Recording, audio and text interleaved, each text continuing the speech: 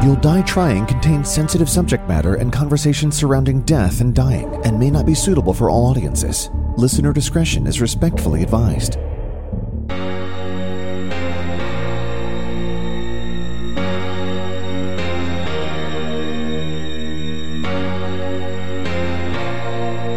We pivot and we pivot and we pivot and we pivot. Welcome back to Season 2, Episode 124? 5?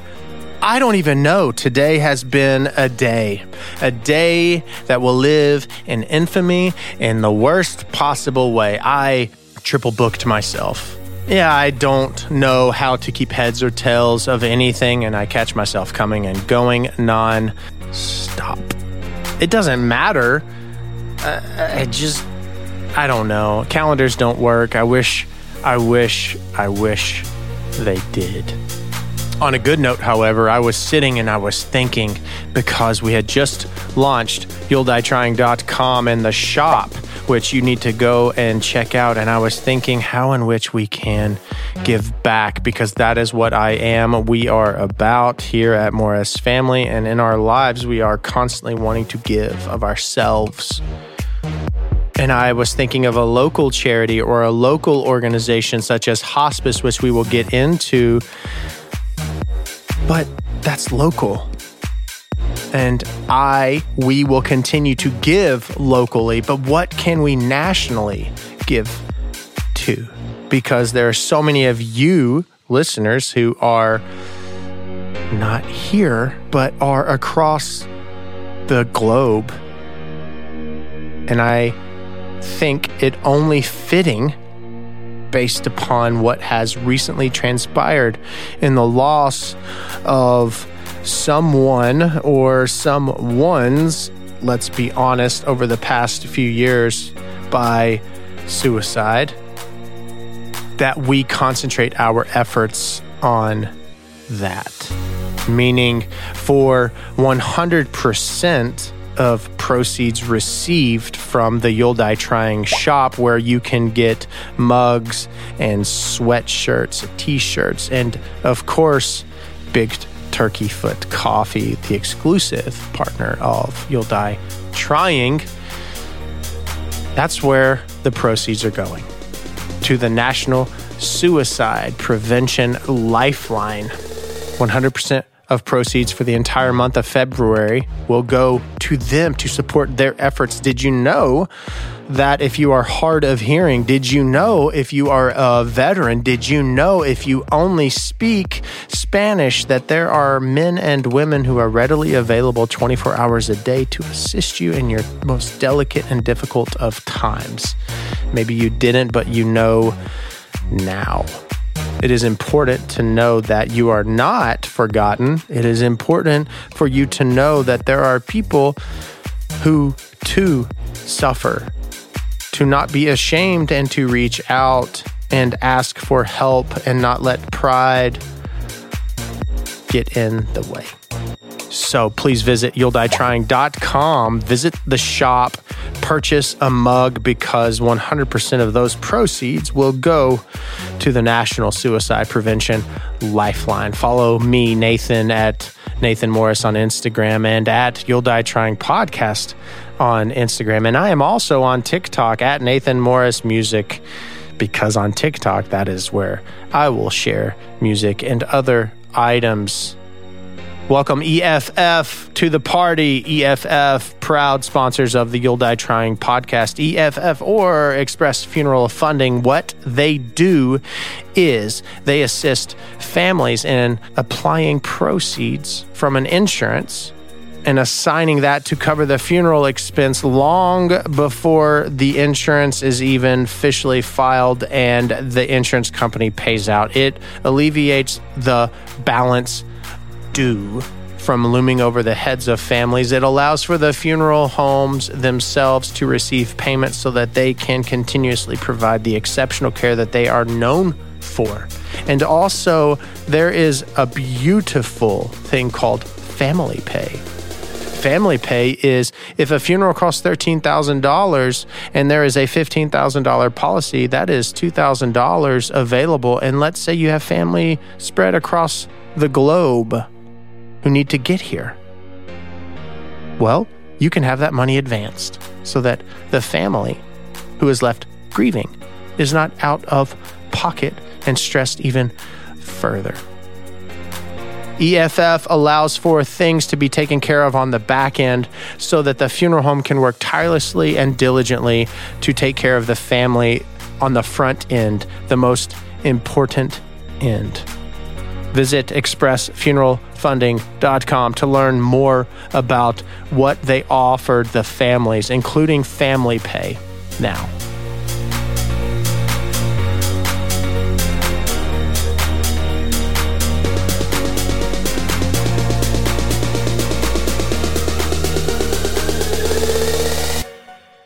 All right. Season 2, episode 124 of You'll Die Trying, a show which pulls back the curtain, takes down these walls, these heavy walls, brick by brick, and exposes the true hearts, hopefully, of those who are caring for those in which you love most. Let's talk hospice. As always, ladies and gentlemen, this episode of You'll Die Trying, especially this segment, Death Over Decaf, brought to you by Big Turkey Foot Coffee. Go over to you'lldieTrying.com/shop. Get you a big old bag of it. Get you a pound of those beans and get you a mug to put the beans that are roasted and then brewed into. I have the pleasure, as you can see, a lovely lady by the name of Julie, who, if you heard me talking earlier, social media is incredible. It's incredible how people can connect literally from across the United States of America. This is Julie. You've probably seen her on TikTok, like a lot. I actually was speaking to someone today who is our first impressions, and I said, hey, I get to talk to Julie. She's, the hospice nurse on TikTok. She was like, oh my gosh, I watch her. So Julie, you have a fan in McAllen on TikTok. Is that not awesome? That is incredible. It's always so weird to hear stuff like that. But I'll take it. Well, I was walking out the back door with her and I was telling her how excited I was because I was just flipping through Instagram today and the state of Kentucky the state of Kentucky Board of Funeral Directors and Embalmers came down on this influencer who has made a name for herself in Lexington, Kentucky with some really cool posts on Instagram. And they have been monitoring hers, which are always tasteful, and said, hey, you need to stop it.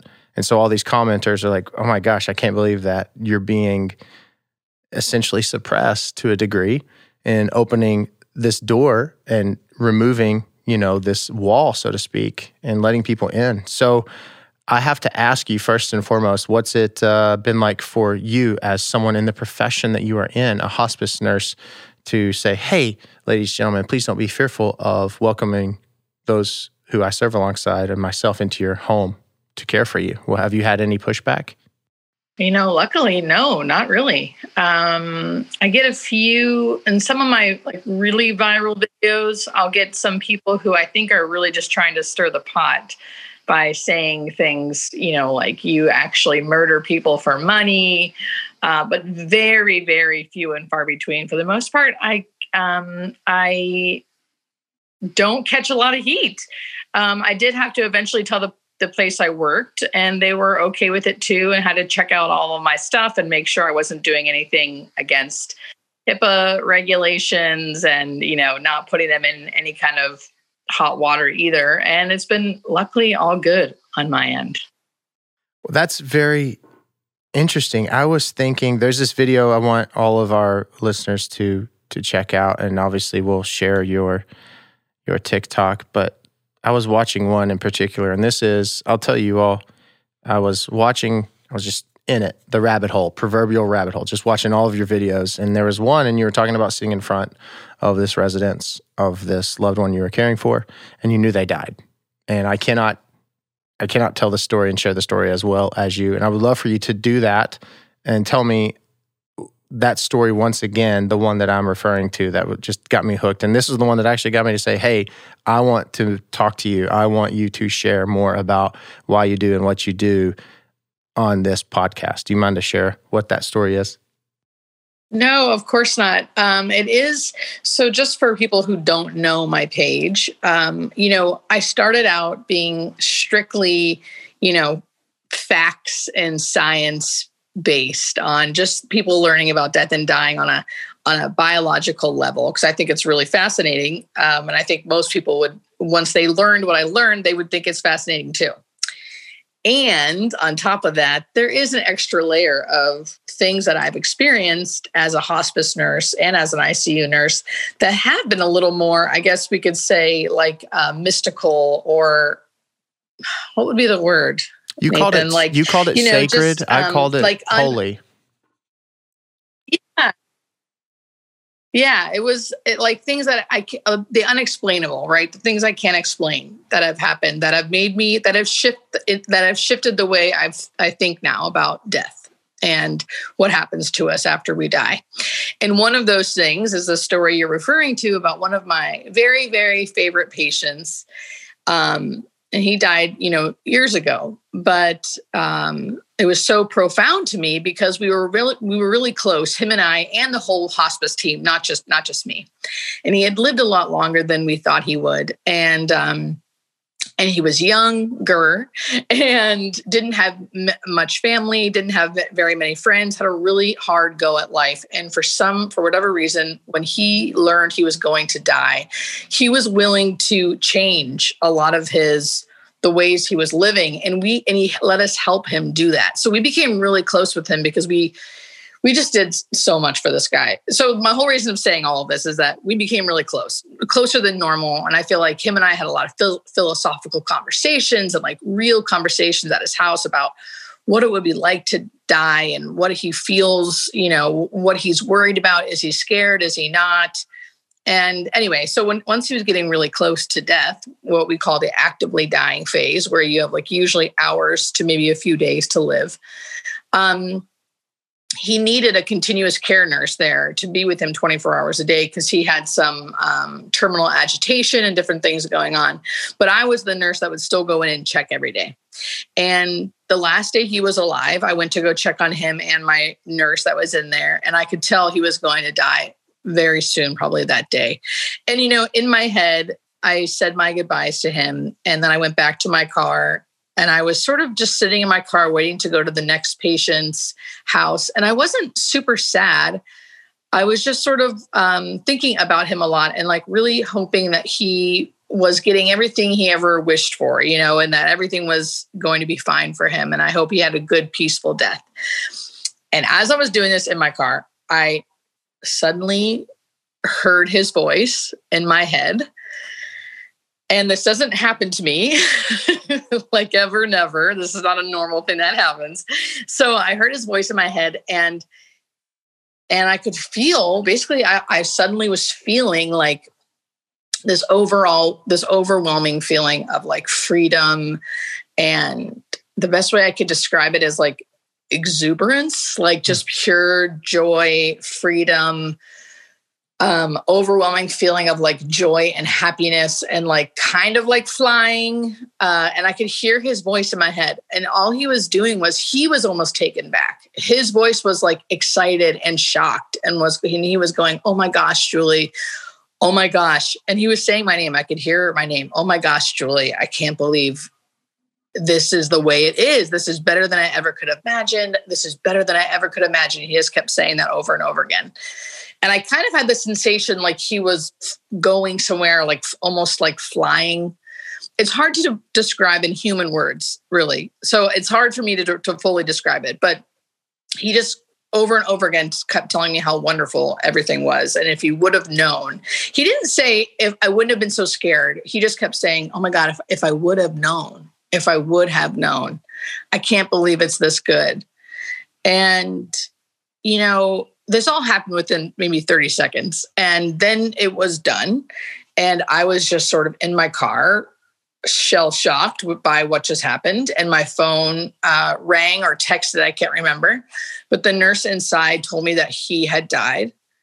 And I thought, I know, because he just showed me that he was dying or that he died or whatever that was.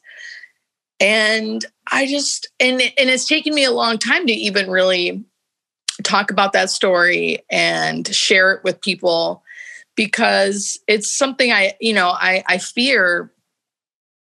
I know how it sounds. I know how it sounds. It sounds a little crazy or whatever you want to call it. I don't think it does, but I could see how it could. And, but I just felt like I had to share it with people because it was profound to me and it felt very real. And, it's changed my way. I've never really feared death in general, but it's really also helped me know that, wow, whatever is going to happen it's going to be good. Because if anyone wasn't sure about that, it was this guy. And he showed me that he was okay. And it was a very long-winded story, Nathan, but that's the story. That is absolutely beautiful, because people who listen to this show who are drawn to us, they're two people. Obviously, you have your funeral directors and death care. I would venture to place you respectfully in the side of caregiving in the final days, months to then come into our care. Or there's those on what I call the other side of the table, those who are experiencing death recently, who are intrigued by death, who have had to continuously have this dance with grief, whether it be for a short term or it's just continued, right? And a lot of these people have fears of that. I'll tell you something that's kind of similar, and you can compound upon this in your number of years within being a hospice nurse. But my grandfather, whenever he's under hospice care, and the book Gone From Our Sight, you're familiar with this, correct? Yes, I love that book. It's my favorite. It literally, respectfully speaking, it essentially dumbs down the process, all of the medical and all the other chemical things that, Julie, from a professional standpoint, and you went to all this school for. It simply paints a picture for us dummies that are fearful, because we're always asking how much time, how much longer, what's going on, why. I don't know why we want to know that nonetheless. And by the way, but we're asking that all of Granddad's 8 children, because that's all Catholics do is drink beer and have babies. And we're sitting there, and Granddad's sitting over in the corner, his feeble hand raises, and he's sitting there talking in the corner, and they're saying, "Dad, who are you speaking to?" And he is literally talking to his mother. Now, his mother was boated out of the second-story window in Paducah, Kentucky in 1937 during the 1937 flood. Please look it up. My grandfather lived with his dad and older brother in the third-floor apartment.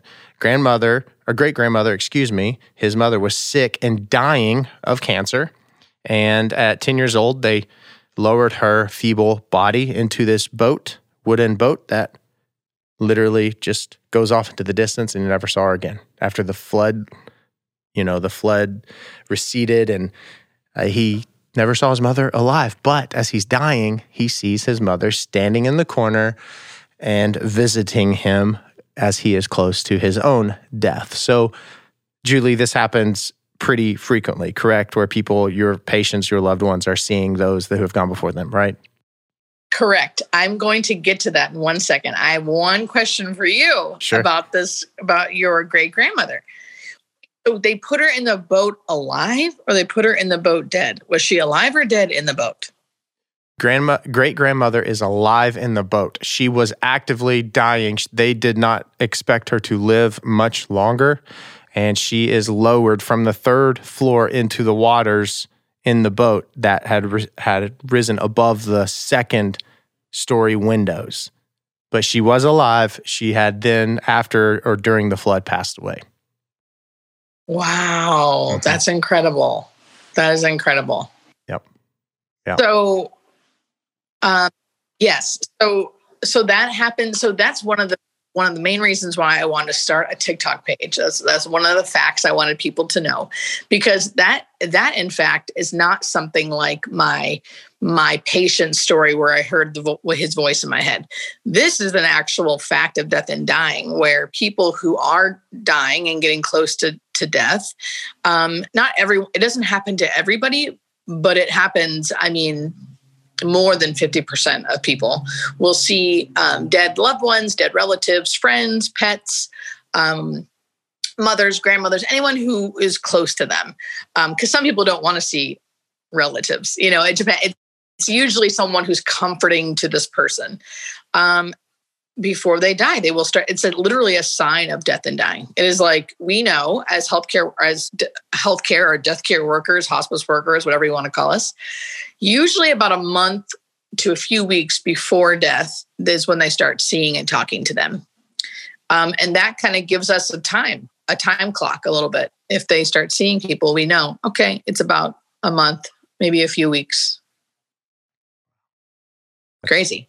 I love it. Insane.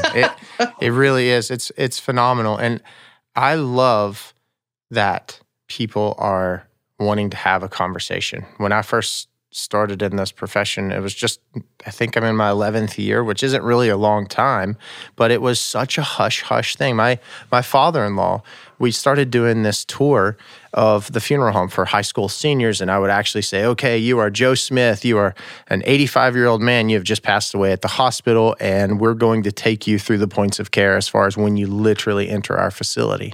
And I was telling my father-in-law, I'm so excited about this, and he stopped me and he said, Nathan, you're not going to tell them what actually happens, right? And he wasn't saying it like it's a secret that we are doing something wrong. It's been such a reverent, okay, mother passes away at the house. They come to the funeral home. The loved one gets embalmed. They're magically dressed. And then voila, they appear on the casket and no one's none the wiser.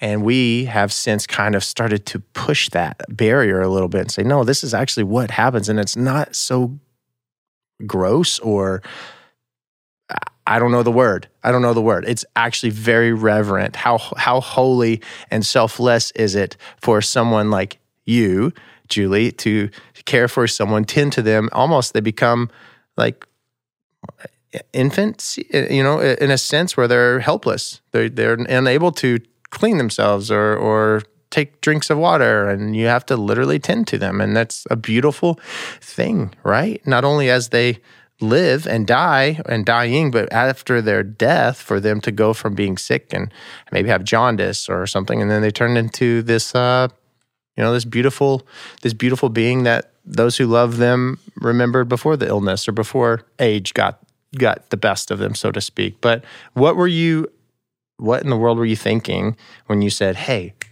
because you said you worked in the ICU. So did you go from ICU and you all of a sudden are like, you know what? I really feel called to care for those who are dying. What was that moment for you in your brain? Well, one, I love what you were saying about how you guys are kind of trying a little bit to push back on the narrative of like what you tell people that, even on your end of your end of the work, because I think half the reason why people think death and dying is so gross, or whatever the word is, right, is because, or scary or sad, or it is all of those things. It can be. But I think it's also because we're so used to not dealing with it anymore. I think years and years ago, it was a little more in our face, especially when we really didn't even, we didn't have funeral homes. We didn't have hospitals. It was a little, death and dying was a little more like in our faces, just like your granddad, I think, right? Seeing his mom and then even seeing her on a boat and pushing her out into the water, we wouldn't see that kind of stuff today, and not that we even should, I don't know. But I think the more we talk about it, the less it will seem like something of a taboo, gross topic. So I appreciate that you guys want to talk about it as well. And what made me want to go into hospice nursing is being an ICU nurse for 9 years. Again, there is a special place for I'm not talking bad about the ICU. It's a wonderful place. I'm glad I work there. I learned so much, and it can do wonderful things for many people. But what I found was in healthcare in general, especially in a place like the ICU where you're just taught, it's just drilled to you to like save, do whatever it is that it takes to make sure this person's okay when we all know that maybe they won't be. And then we just do a really poor job for the most part, not everybody. And it's no one's fault. We're never taught this. We're all still human. But we did a really poor job, I thought, at really looking at long-term goals and having a real conversation with the patient and their families about what their life is going to look like if they even get out of the ICU. So that, and then as time went on, I got more outspoken, realizing that I knew what I was talking about and that all it took was one person to really say, hey, are we ever going to talk about long-term goals? And all it took was one person saying that for everyone else to go, oh yeah, I guess we should, to start the conversation. Right. And I don't want to act like, and I was the only one, there were several people also doing this. And a lot of mentors of mine and doctors I would try to listen to, and I liked how they talked to patients. And I just started thinking, I want to do that. I want to learn how to have really hard conversations with people. And that's what made me be like, I don't know exactly what I want to do, but something like hospice. And then I just sort of took the plunge and applied for a job, and here I am. And thankfully, I really liked it. Here we are. Yeah, here we are. I always like to ask this question. I think it's really cool. It's a twofer, Julie. It's one, what do you want to be remembered for when the curtain closes? And two, what, if you were planning your funeral right now, you're pre-planning right this moment digitally. So this is what people know to do in the event that when your time comes and you do, in fact, die, what do you want your funeral to look like? And go. My funeral, I'd want a living funeral. So I would, if I had the opportunity to know I was dying, I would want to have a funeral while I was still alive. So that's the first thing. If I didn't know I was dying and it was a sudden thing, I would want people to just have a party and do whatever is with my body that's the cheapest and best for the environment, and not worry about me, and just have fun and laugh and talk and, have all the emotions, because everyone, that's what happens when someone dies. But just know that I need to make sure everyone knows that I feel like once I die, I'm home and I'm okay. And I want everyone to know that I'm okay. So that's the second. I answered the second question first. The first question, what was the first question again? Shoot, I'm sorry. What do you want to be remembered for? Someone who had the ability to be herself and allowed others to be their selves, their truest self.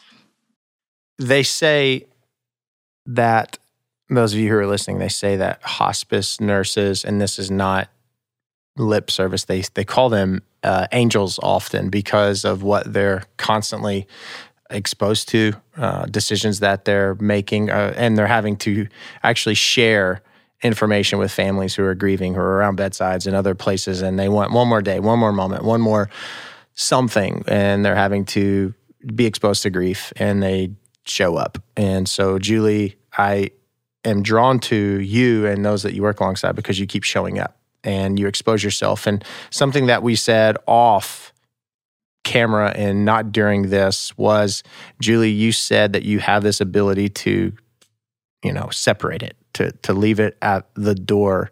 And, I think that's something to be proud of, one, but two, it's something that all of us can really seek to learn to do, because in my profession, obviously similar to yours, but it's always making excuses. Oh, I need to do this. I need to insert myself. But I think it's incredible that you shared that tidbit with me, and I wanted to pass that on. But yes, Julie, you are someone that I admire because of what you do, but your passion behind it. And I think that those of you who are listening and watching right now, because now podcasts are video, which kind of makes it now a vlog, which it's all this weird circular thing. But Julie, please tell everyone where in the world they can find you, where you are in this moment. I am on Instagram and TikTok at Hospice Nurse Julie. They can find me living in Los Angeles, California.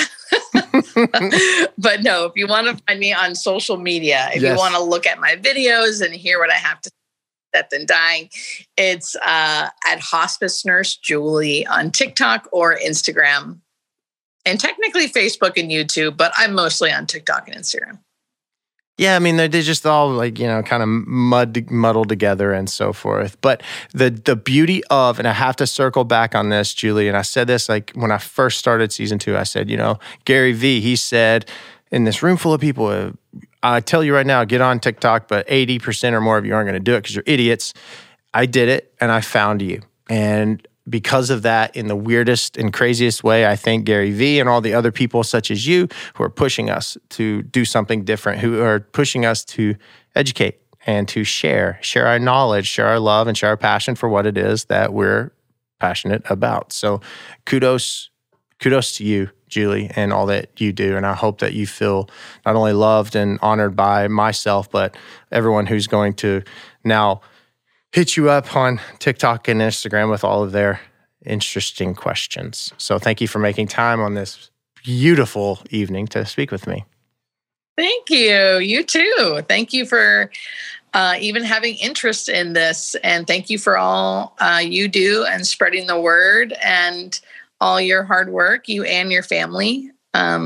It has. And what she's not telling you as we end this segment is that we tried this already before and it was a disaster. It was a shit show, to say the least. She sat there, just looked so lovely. It was awful. But nonetheless, it is almost Julie's time to cut it off for the afternoon because she sticks to it, ladies and gentlemen. But thank you very much, as always, for listening to this segment of Death Over Decaf. We'll be right back. Real quick, everyone, it is Nathan interrupting myself. I want to ask a favor of you. Please subscribe to this podcast on the platform in which you are enjoying this content and the obituaries content. Subscribe to that as well. And please take a minute and share this episode with a friend right this second. Okay, back to the show. My grandfather always said, when you finish work at 5 o'clock, he didn't say it so aggressively. It's just the frustration that's built up in my loins right this second. When you finish work at 5 o'clock and on your commute home, you decompress. And before you step foot inside your home, your safe space, the place of solace, you leave everything outside. I don't know how to do that. I don't have a clue how to do that because at 5 o'clock, we don't clock out. At 5 o'clock, it's just another time for us in the funeral profession. It's just the little numbers on our wristwatch. How my grandfather did it, I don't know. He was the head of accounting for a very large business for a number of years. I don't know how he did it, especially, and then he went home to 5. Not 5, he went home at 5 to 8 children. Yeah, after 2, you lose count of how many you have. How did he do it? I don't know. I don't know how he did it, and I envy it. I long for it. Today, above all days, do I long for it. I double booked myself today. Actually, I triple booked myself today. I had a meeting, and then I had a Zoom meeting. I pushed the Zoom meeting back, and then I had a Teams meeting. The Teams meeting got canceled. Then it got pushed back. Then it got rescheduled altogether. Then the Zoom meeting that was once a Teams meeting became a Zoom meeting not long after finishing a funeral. that I had to step in on and take lead for because the family with 6 children surviving their elderly mother needed me. And the team needed me because the funeral director who arranged had to go to another county because our death rates are so astronomical. I've never seen anything like this in my 11 years, which is nothing. It's only a decade plus 1, which people who are younger than us who are listening think, oh my gosh, that's so long, when in all reality, it's not. Bless me. No, really, Lord, bless me. To hang your hat. I don't know what that would look like. I have no idea.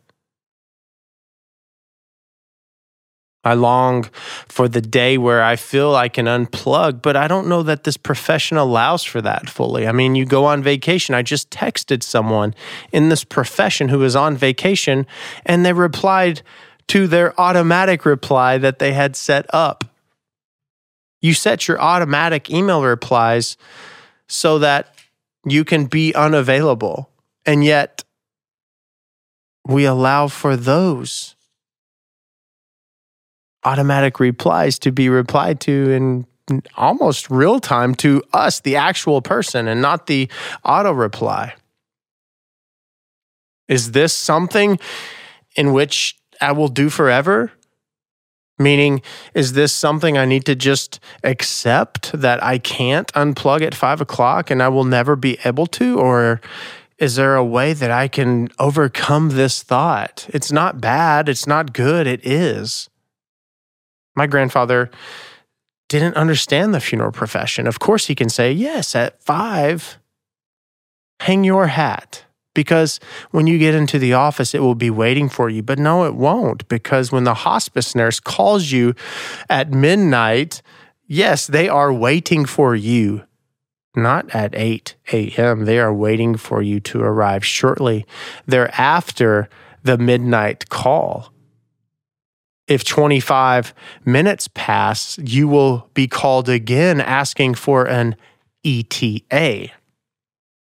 You don't want to keep someone waiting when they are grieving and are now ready to release their loved one to you. So you, Johnny or Jenny, on the spot it and are quickly arriving at the funeral home to quickly jump into the transfer van, to quickly get to the residence, to quickly receive the loved one whose family entrusted you with. Also, while accommodating the hospice nurse who has received 2 more notifications of passings and has to get to the first of 2, which maybe 2 more will follow within her shift that ends at 7. Is this the life that I will forever live? Am I forever plagued by unable to hang my hat? That's why it's called a corporate work of mercy. That is why it is called an appointment by God. You don't wake up and you say, hooray, hurrah, let's sacrifice so much of ourselves to serve others. It's an appointment. It's placed inside you. It's a part of you. You can't get away from it. You don't retire from this profession. You die. And that's real. It's real no matter how you wish to look at it. So grandfather, who passed away in 2013, I know he did not understand the profession in which I am in which you possibly are in. And if you're not, think about how incredible it is to know that there are people who are at your beck and call, genuinely speaking too, not in an arrogant or frustratingly stated manner. We are at your beck and call. I honestly didn't even know what the next podcast was going to be about. I genuinely thought, oh my gosh, I have writer's block because I sit at the computer or on my iPhone notes and I begin to write out the script for the next episode. And by the way, one of my colleagues sent a text and said, "What book are you getting these episodes from?" Well, friend, I write them myself.